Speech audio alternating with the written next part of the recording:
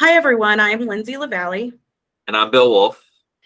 Welcome to Rush Hour, the congestion of human trafficking in America. In this podcast, we will address the problem that is human trafficking, not only to spread awareness, but to share information that will help keep you and your community safe. Rush Hour is brought to you by the Wolf Group, powered by eTactics. So how are you today, Bill? I'm good. How are you? I'm doing well. Have you been traveling around or? It's been busy getting out there, and it's great to be able to move around again and get some trainings and get some meetings and just seeing what's going on in the world. I think I heard you were doing a law enforcement training last week, so that's exciting stuff. Yeah, we were fortunate to be hosted just this past week and trained a group of law enforcement that are in the western part of Virginia. Great group, really engaged, enthused, and motivated to go out and fight human trafficking. That's awesome. I actually went to a law enforcement human trafficking training myself last week, so I think I could probably be in that game. But no, I went home and saw my husband, and he didn't make it to the training. The law enforcement officer I live with didn't go to the law enforcement officer training, but somebody had to watch our child, I guess. So, but I went home and gave him the Cliff's Notes. So I think he probably was equally as trained as I was. So it was good. Last week, we talked a little bit in our episode about training, but today we're going to look further into why we shouldn't only rely on the free training that might be out there when it comes to human trafficking prevention. This is something you and I have talked pretty in depth about. And so I think it's a great topic to discuss, just so people don't realize that there is a difference between, the trainings that are out there. Obviously, you did a training last week and you trained folks, and I went to a training last week. And I think obviously both of those were pretty solid trainings, but that's not all that's out there. So I think we can dive into that a little bit. Bill, I know you've been working in this space for quite some time, so I'm glad we can have your input on this issue. There are a lot of free trainings out there for human trafficking prevention, but what is the danger of relying solely on this kind of education? Yeah, Liz, this is a critically important topic, and so I'm glad that we're going to talk about it today. Human trafficking is getting a lot more attention, which is fantastic, right? We need to be paying attention to the reality, the risk, the threat of human trafficking and responding to it. But what we hear all across the country and quite honestly across the globe is we need more training. We need to understand it. We need to be able to identify it. We need to be able to respond to it. And I agree with that. I mean, we've got to have more training because human trafficking is such a complex issue, right? And it presents in so many different ways. The challenge is that the demand for training is there. And so there are individuals and groups that are kind of rushing to fill that demand, right? Mm-hmm. And those that are coming to the table are not always the ones that have a level of expertise that can provide accurate training, that can provide training that's going to be effective. And so what we find is there's certain individuals that say, well, I've checked the box. I've been to a human trafficking training. But that training wasn't good training. It wasn't training that portrayed an accurate picture. It wasn't training that provided action steps that were realistic for that person and their profession, whether it's law enforcement like you and I have seen this past week, or hospitality workers or healthcare professionals. These are all very different types of professions. And trafficking presents very differently in all of those different settings and scenarios. And so it's critically important that we have good, solid training in these different cases. I was shocked last week. I was in the room with roughly 200 law enforcement officers and victim advocate groups, and they asked, how many people have had human trafficking training in the past. And there were really a very small amount of hands that went up in the air. So I think you're right. It needs to happen. But if people are given the wrong information, it can be a detriment. What are some of the compliance issues companies can face if they don't invest in proper training? Yeah, we are seeing where survivors of trafficking and subject matter experts, as well as governments, are starting to hold certain industries accountable, saying, well, you haven't done enough to prevent it. And so the allegation is that they were complicit in the trafficking itself. This is really important to pay attention to, because it could really impact businesses, small businesses and large corporations. As you mentioned, if you've got people, you've probably got trafficking to some extent, right? Or the threat of trafficking. So let's take the hospitality industry, for example.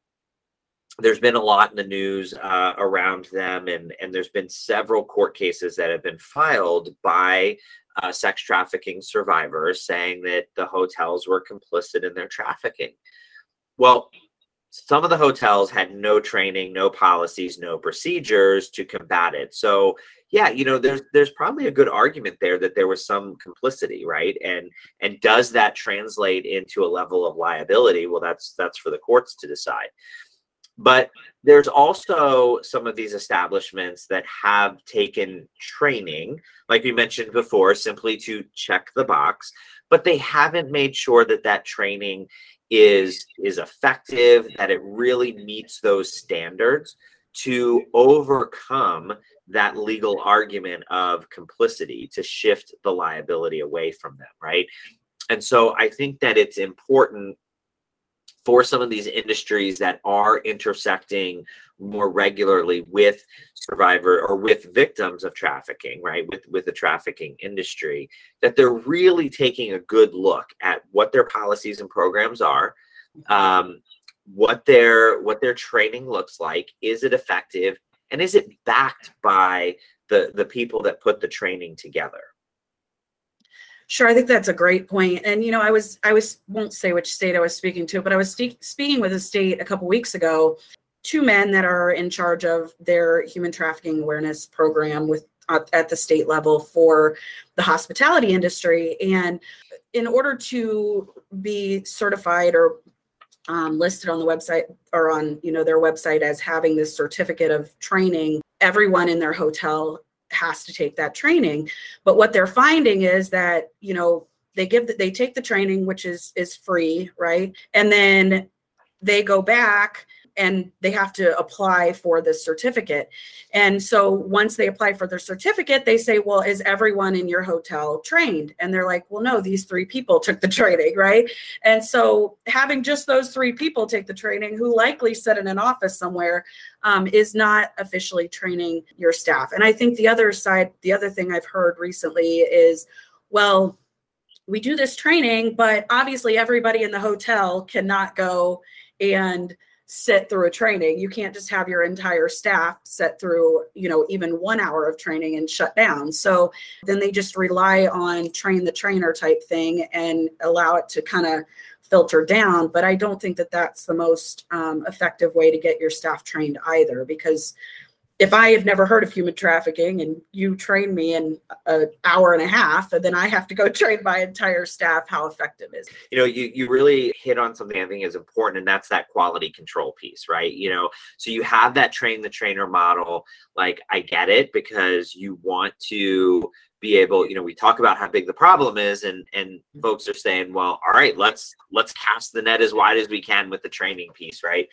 But are you getting the quality? Are you getting the firsthand experience? Are you even, in some cases, getting the passion that's kind of coming through and translating? Or does it become just a tasking for somebody to then go get this training, right? And we've all been to those trainings where somebody stands up with a PowerPoint and they say, okay, and then they just read the PowerPoint, and how effective is that? Not very much at all. That's when you look out in the audience and you see everybody, texting on their phones and not paying attention to anything that's happening in the training. So the quality of the training is both the substance of the training, but also like how engaging is it, right? Is it really going to get people's attention? Which is one of the reasons why I've always really advocated for scenario-based training. Like, let me see what you're talking about so that I can be formulating in my head like what it actually looks like and how I'm going to respond to it. Do you have any examples of how a lack of proper training has gotten someone into trouble?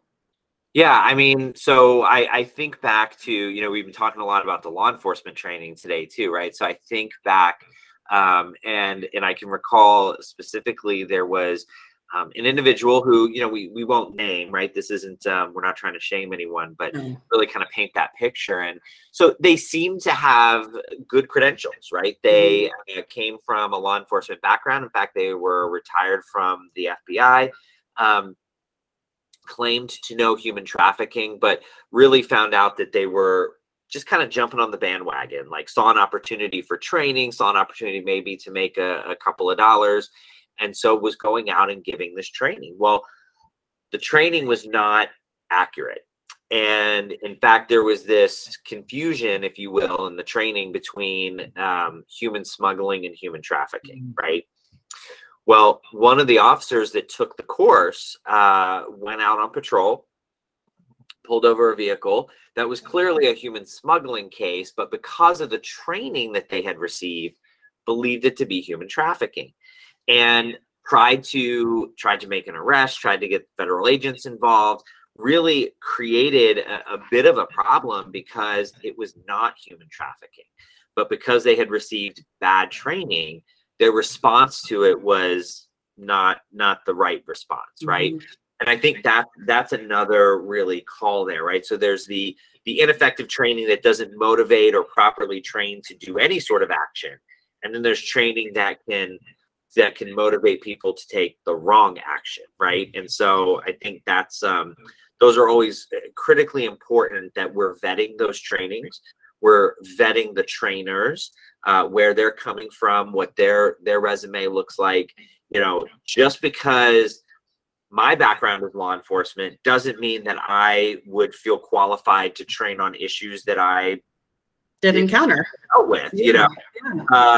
For example, I was never a narcotics detective. I would never be able to stand up in front of an audience and talk about effective drug interdiction techniques. I don't know. And so I think we just have to be be careful on some of these different pieces.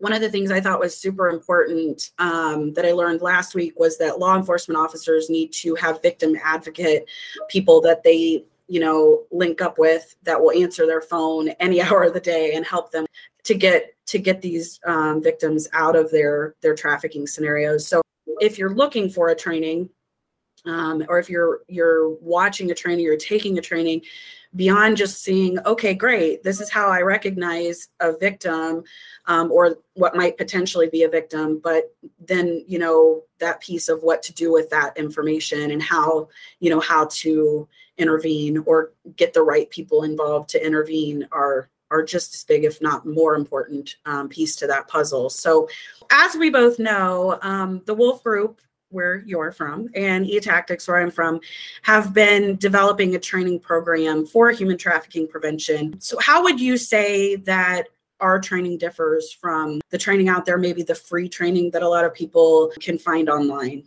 Probably am a little biased. However, I do think that our training does check those boxes, right? That we, first of all, the people that have worked on the training have field experience. We've coordinated, of course, with survivors of trafficking to review the curriculum, but also talk to some of those frontline professionals. The development of the training came from interviewing and working with hospitality, with whatever the frontline professional is that we're providing training for. We've talked to them.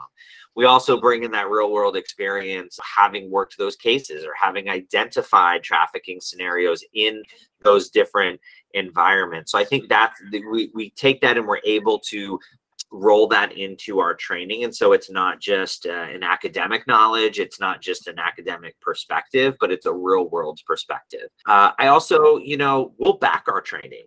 So if somebody from the hospitality industry takes our training and, they get called to court or lawsuits, I have no problem going and testifying in court to say why our training is good, why we back it, and why we believe that it's effective, because it's more than, and this is one thing that I know my team in particular is probably tired of hearing me say, is, our training is more than just identification, right?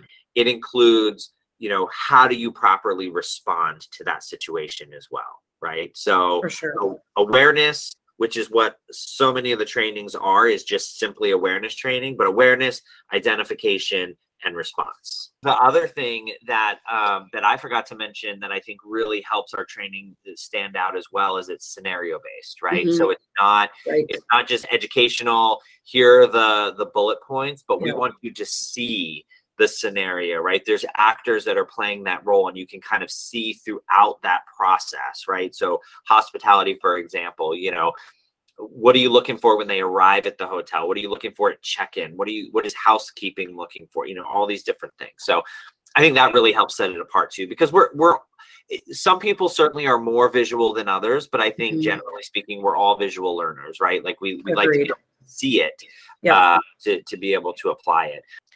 Well, I think having you in person to do that training, obviously we had our town hall a few months back, and I saw some of those same individuals last week at the training I went to, and they all came up to me and recognized me, and I recognized some of them, and they were like, that was the best training I've ever had. Bill Wolf's amazing. We learned so much, and thank you again. And it was just it was kind of nice, because I felt like we were kind of forming a community in Northeast Ohio of people who actually get it, right? And are actually interested in helping victims, get out of their situation. So I thought it was just really cool. But again, I thought that was a really nice testament to the training that you provided, and that we were able to provide those individuals that they probably had never had before. So any closing remarks? No, I mean, just, so the listeners know, every time you speak highly of me, I have to buy you lunch. So I'm keeping tabs on what I owe you. But no, it's, no, I love the partnership, and I love creating that community. I think that's so important, right? So community can be small, it can be large. But I think when we create the activism, right, the engagement around this issue, and do so in such a meaningful way, that's how we're truly going to have impact on this issue. Yeah, I agree. And, that I haven't been in tactics all that long, and I never in a million years thought that this was what we would be talking about. I mean, I thought I was going to sell HIPAA training, right? But I think this is just so vitally important. And I think it's amazing that eTactics has really wrapped their arms around this situation. And I think that from the experience I've had so far, and I had some knowledge of human trafficking in the past prior to this, but I think it's just going to take education to get the word out for everyone. I mean, because anyone can be affected by this. And I think that it's going to take nonprofits and government entities and for-profit organizations to, again, build that community and build alliances and just figure out how to tackle this. And I don't know that that's always the case, right? I mean, you don't always get all of those three or entities really working in cohesion, but I think it has to be the case if we want to get in front of this or start catching up with this problem that's plaguing the world. Well, I'm really proud to partner with eTactics, because they truly are a leader in this space. I mean, taking this on, as you mentioned, there's other trainings that they could be focusing their resources on building. But the fact that as a corporation, they are willing to invest in the human trafficking space and doing it right, I think says a lot about who they are as a company. So thank you very much. And I agree. So, well, thank you, Bill. I would like to just end with a tip for Main Street. Do you have a tip for parents that they can have to recognize trafficking? Yeah, Not to put you on the spot. No, I think one of the things that, I'd like parents to focus on, particularly as we do get into, the winter and things are getting cold and kids are staying indoors more, they're going to want to be online. They're going to want to be playing games, right? And that's just how they communicate with their friends. And I think having a conversation with them about engaging in discussions or communications with people they don't know. We have a rule in our house. Our kids are not to, talk to anybody online unless there's somebody that we have met in person. Right. Mm-hmm. And I think, so just pay attention to that. Be aware that there are traffickers and predators that are lurking within those games, even some of the most juvenile and innocent games. They're there. They're looking to build rapport with your kids, and they'll use these cold seasons when they're more inside more to be able to do that. So. That's a great point. I think we definitely saw an increase with COVID when kids were all at home and working online of them being, contacted by bad people, right? Just being online. So that's a great point. And I really appreciate your time. Thank you so much. Always a pleasure to hang out with you and chat with you. And I feel smarter every time I talk to you. So it's really great. But thanks everyone for joining us today. We really appreciate you listening to us, and stay safe.